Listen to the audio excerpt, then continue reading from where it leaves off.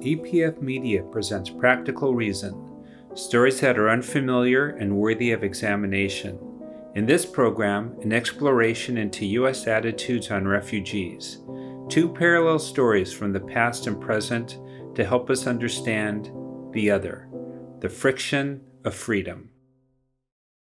I am Todd Miller. I'm a journalist and an author based in Tucson, Arizona. The focus of my journalism has been borders. My latest book is titled Build Bridges, Not Walls. It came out in April of 2021.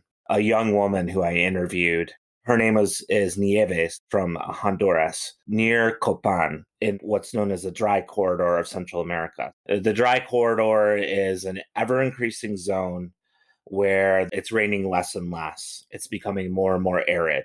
The silver mining company had set up shop and was digging for metals in different various communities around where she lived.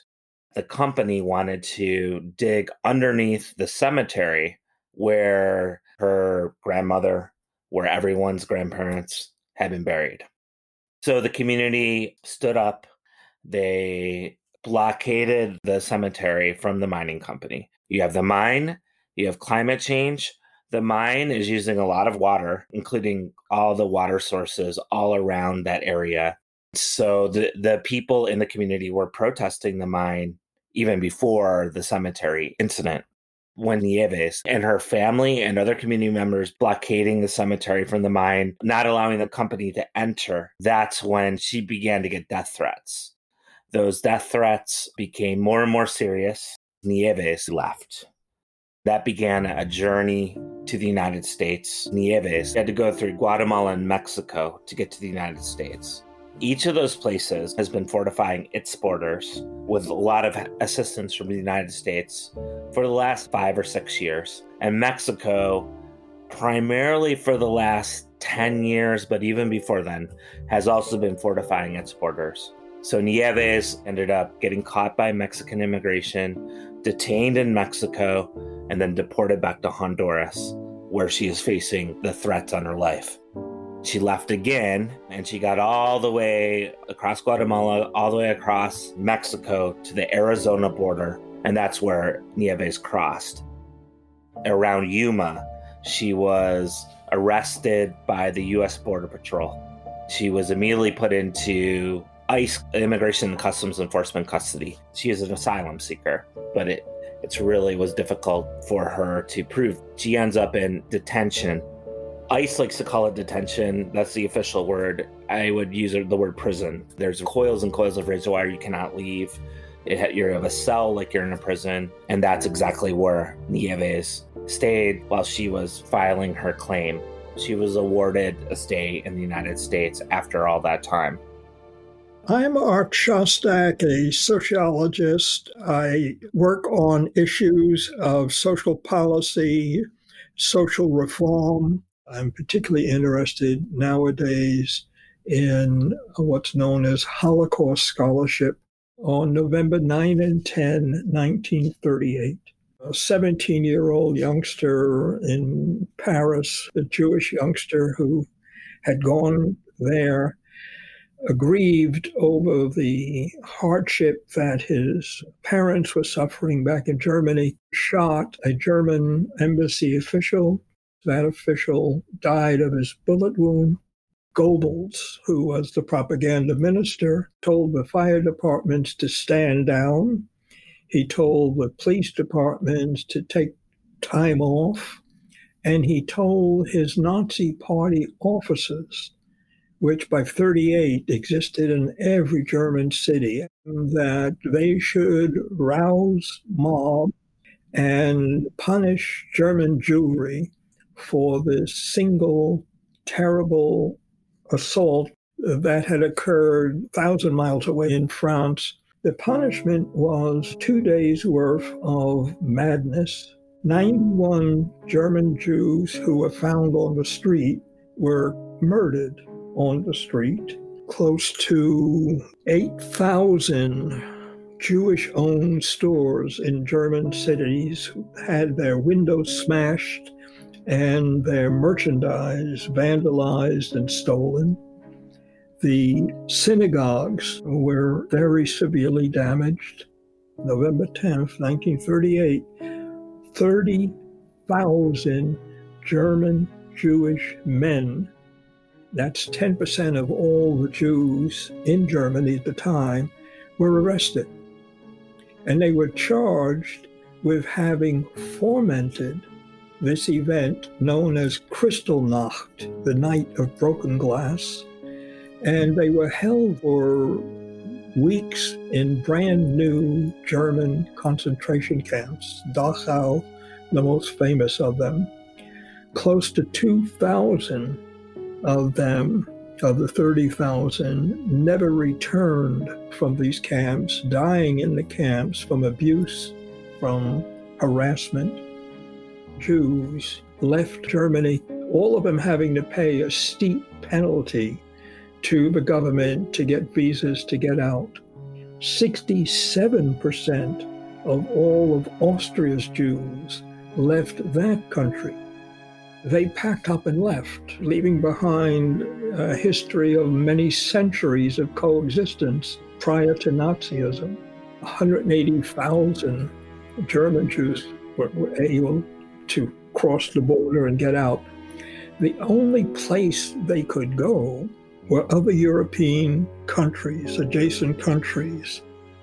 In Evian, France, in 1938, Franklin Delano Roosevelt put together a conference of 42 nations explicitly designed to get those nations to change their visa policy and to liberalize it and to appreciate that something terrible was visible on the horizon. That conference was a total failure. Jews were between a rock and a hard place. Nazism was in supreme power where they lived, and countries that might have accepted were unavailable to them. The story darkens because the vast numbers of German and Austrian Jews who fled as refugees were later captured by the Nazis as the Nazis succeeded in occupying 24 European countries.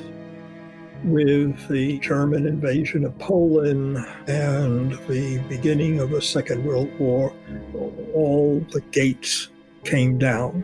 By the early 1940s, before the United States entered World War II, the American Jewish community, a segment of it, tried to get Franklin Roosevelt to do more, to pay more attention to the horror dimension of what was happening.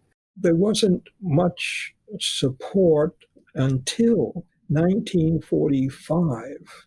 In 1945, American troops began liberating camps, and they began writing home, and they brought home the full horror of the Holocaust.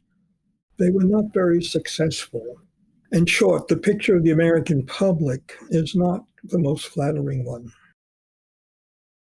My name is Carlos Spector. I'm an immigration attorney specializing in Mexican asylum along the U.S.-Mexico border.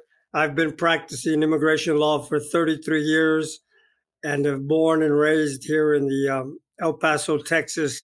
After the liberation of the camps, and Jews were allowed to apply in different places through the world as a result of the 1948 Displacement Act. But that wasn't enough to take care of the needs of the victims of the Nazis in general. But in 1952, the U.S. began adopting the first Human Rights Convention of Asylum passed by the United Nations. And that's the current law that we are under. The Convention for Asylums for Refugees was adopted by the U.S. in 1967, but it didn't become law. It wasn't recognized by Congress until 1980. Only at that point in time did the U.S. adopt this new law, which has failed to change over the years. Specifically, the most openly denied group was the Jewish community. But it was really that anti-immigrant, anti-Semitic aspect of American DNA, which was triggered and activated back then by fear of the other. There's an excuse to eliminate legal migration. They didn't need a wall. They could do it by executive action or just sealing the border. The reality of the development of U.S. asylum law is premised upon universal experiences, and specifically World War II, and more specifically the Holocaust. The current system of asylum, predicated upon having to prove a well-founded fear of persecution on account of race, religion, national minority, or political beliefs, is something that developed and came out of the practice of the Nazis in the camps. Asylum law has always been premised upon political foreign policy considerations.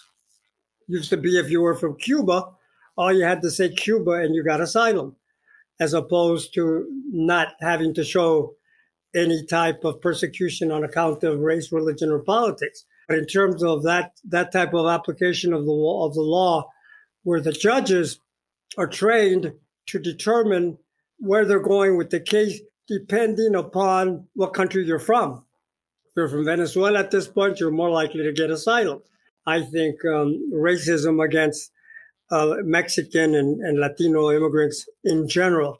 So it's this stew of racism coupled with the anti-immigrant hysteria that the immigrant community is being faced with prolonged incarceration or outright expulsion prior to entry. The vast majority of Mexican asylum cases that I have seen have been victims of violence, but not all victims of horrendous violence qualify for asylum because of the way that the government, U.S. government, is interpreting the law. Even if you're extorted at gunpoint, that's not a basis of an asylum claim because it doesn't constitute persecution, because it doesn't involve state action. But many of these extortions occur in small towns or in neighborhoods in big cities where they're extorting in conjunction with the state. And when the state is involved, it's governmental action, which then qualifies you for protection under the Convention Against Torture. The U.S. government has been able for over 25 years to deny Mexican asylum claims at the rate of 98%. And it doesn't matter who's in power. It doesn't matter how bad or how good the situation is. It doesn't matter if you get a right-wing government or a left-wing government. Since 96, the laws under all of the different administrations have been devolving into such a way where rights have been denied to the point where they're not putting kids in jail. They can't revoke asylum legislatively, so they revoke it de facto by not letting people into the country, arguing national security.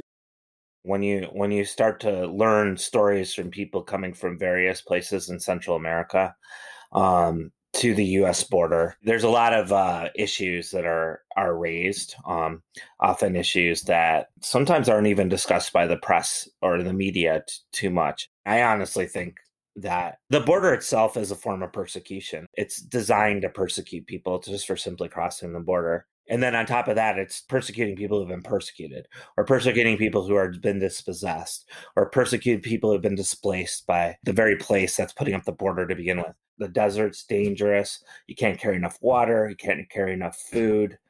There have been many people who've died crossing the border, let alone you get put into very vulnerable places where you could be robbed. People have to then, on these long journeys, like the journey from Honduras, which I believe is about 2,000 miles, you're avoiding all kinds of dangers, all kinds of obstacles. And the border on the United States has a strategy that's been in place since the 1990s, actually, called prevention through deterrence. The United States has been supplying Mexico with money, with trainings, and Mexico has been fortifying its borders. And the same in Guatemala. It used to be that you could get through Mexico fairly easily, and that's no longer the case.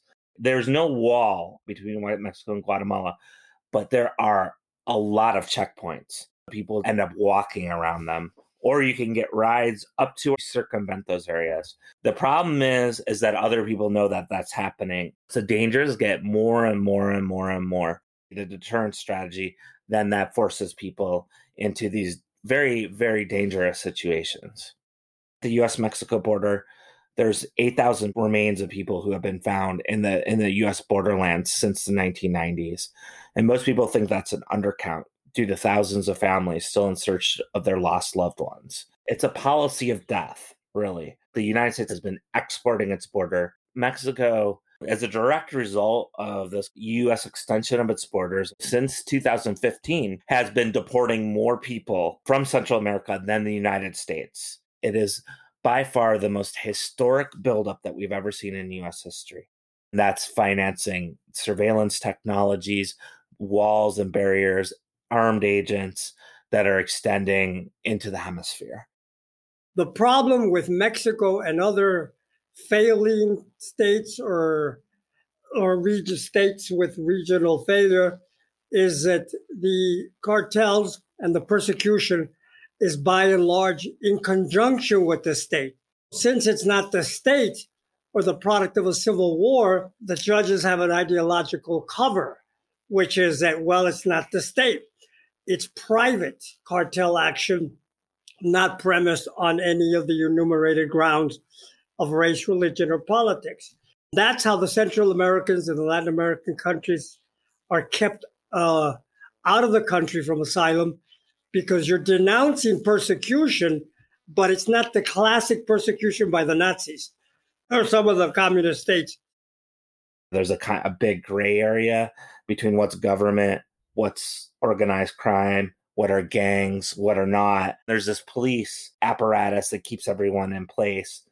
And if you step out of line, well, watch out, you're in Nieves territory, and then you're going to have to probably flee for your life. People fear the police as if they were gangs, and gangs if they were police, and those sorts of interconnectedness between the gangs and the police are pretty common, whether it be the drug business, whether it be mining companies working within the interests of the Honduran elite or the Guatemalan elite or the Salvadoran elite. The vast majority of people suffer in multitude of ways. You have populations, 60% or 70% of people living in poverty, and they have to skip meals in order to feed their children. There's farmers with increasing droughts, and there's the rich getting richer, the poor getting poorer, and the poor becoming more and more powerless in the hierarchy of the state. The mining company has the power of the policing units around it. You see levels of violence that are getting higher and higher and higher. You see violence against the poor.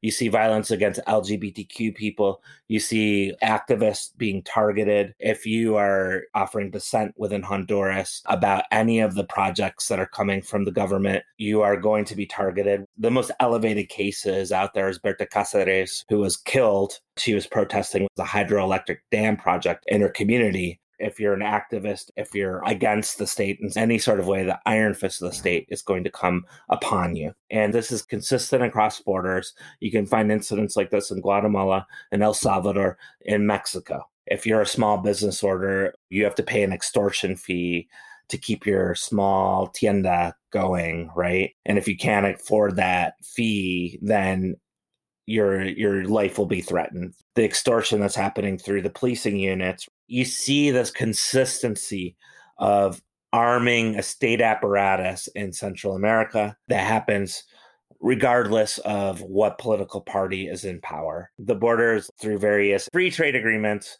NAFTA, CAFTA, really opens up the borders to the free flow of companies coming across borders. Even the U.S. military, even the U.S. Border Patrol can freely cross borders without any sort of resistance. There's no border patrol against the mining companies, even if they're ruining people's water supplies. Christian Parenti calls the catastrophic convergence. He coined this term in his book, Tropic of Chaos. It looks at the different converging crises. And one of them is economic. There's a social, there's a political, where you also have the persecution, and increasingly an ecological one where there's a climate change.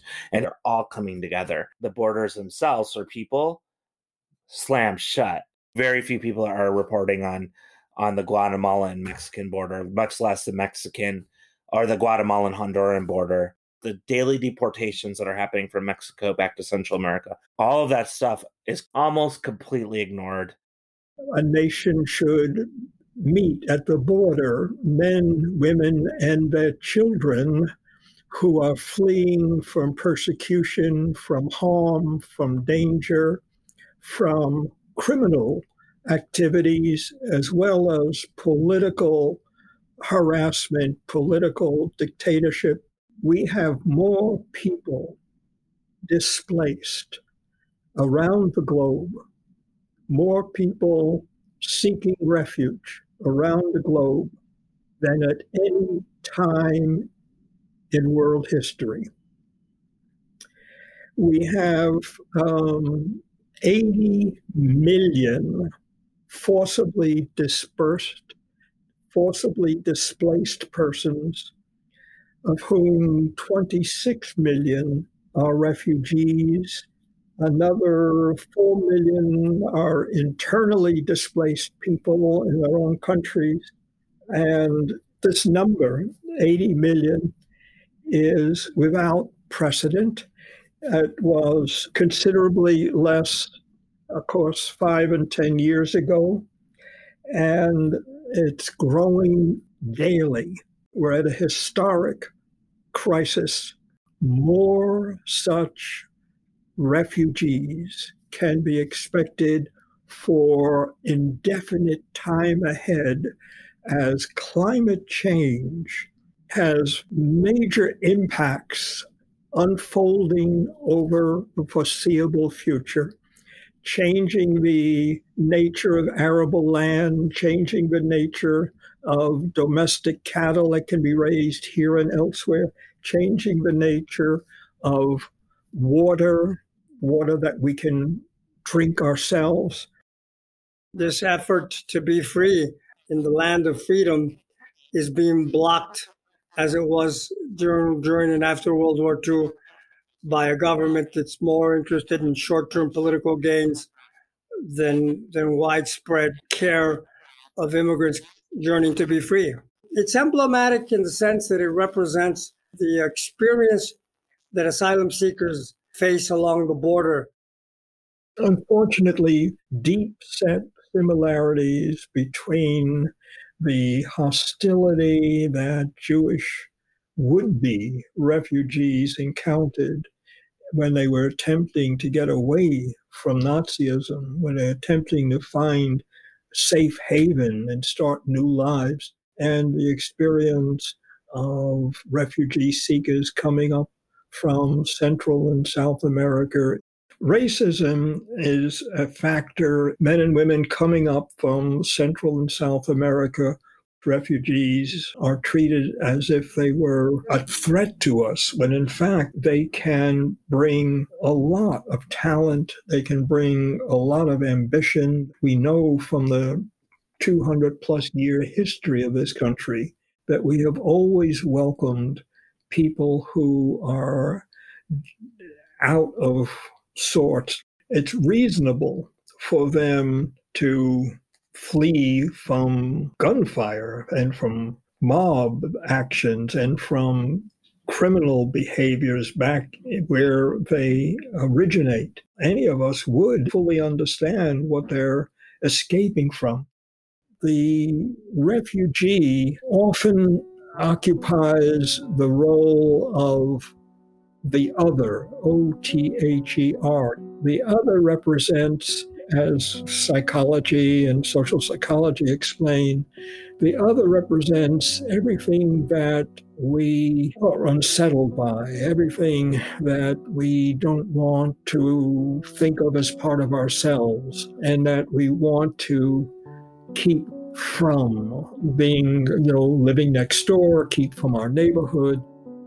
When you look back at the Holocaust, people look back to that and say, that should not have happened. You'd think that if there's any sort of similar situation happening where people were being persecuted, where people were being rounded up, where people were being put into detention centers, where people were being killed, the border policies have the threat of death as one of their deterrents. People that are often facing what would be potentially near-death situations to begin with. Yet Hondurans are crossing the border and dying crossing the border. And if they cross the border, they're criminalized and then rounded up because they're Hondurans, because they lack a certain piece of paper, into detention centers where they're separated from their family members, they're separated from their loved ones. When you look at some of the tendencies of what's happening, what's going on, the roundups, the death, the persecution, the discrimination against certain people, I don't see how your history is going to be able to look at this with clean eyes. Why isn't there a culture of fraternity, of being good to our fellow human beings? We can think of just much better ways to deal with these crises, which are global crises, where we have to, instead of creating divisions between people, we have to have solidarities between people. Practical Reason is produced by Larry Ratner. Special thanks to Todd Miller, Carlos Spector, and Dr. Arthur Shostak. Audio editing and sound engineering by Emmanuel Miranda. This episode is co-produced by Makita Easter. Original music by Christopher Cano. Additional dialogue editing by Jack Turner. Their program advisor is Andrea Nakaya. Visit our website, practicalreasonpodcast.com, to find additional programs, materials, and links, and epfmedia.com to learn about the documentaries we distribute. Thank you for listening.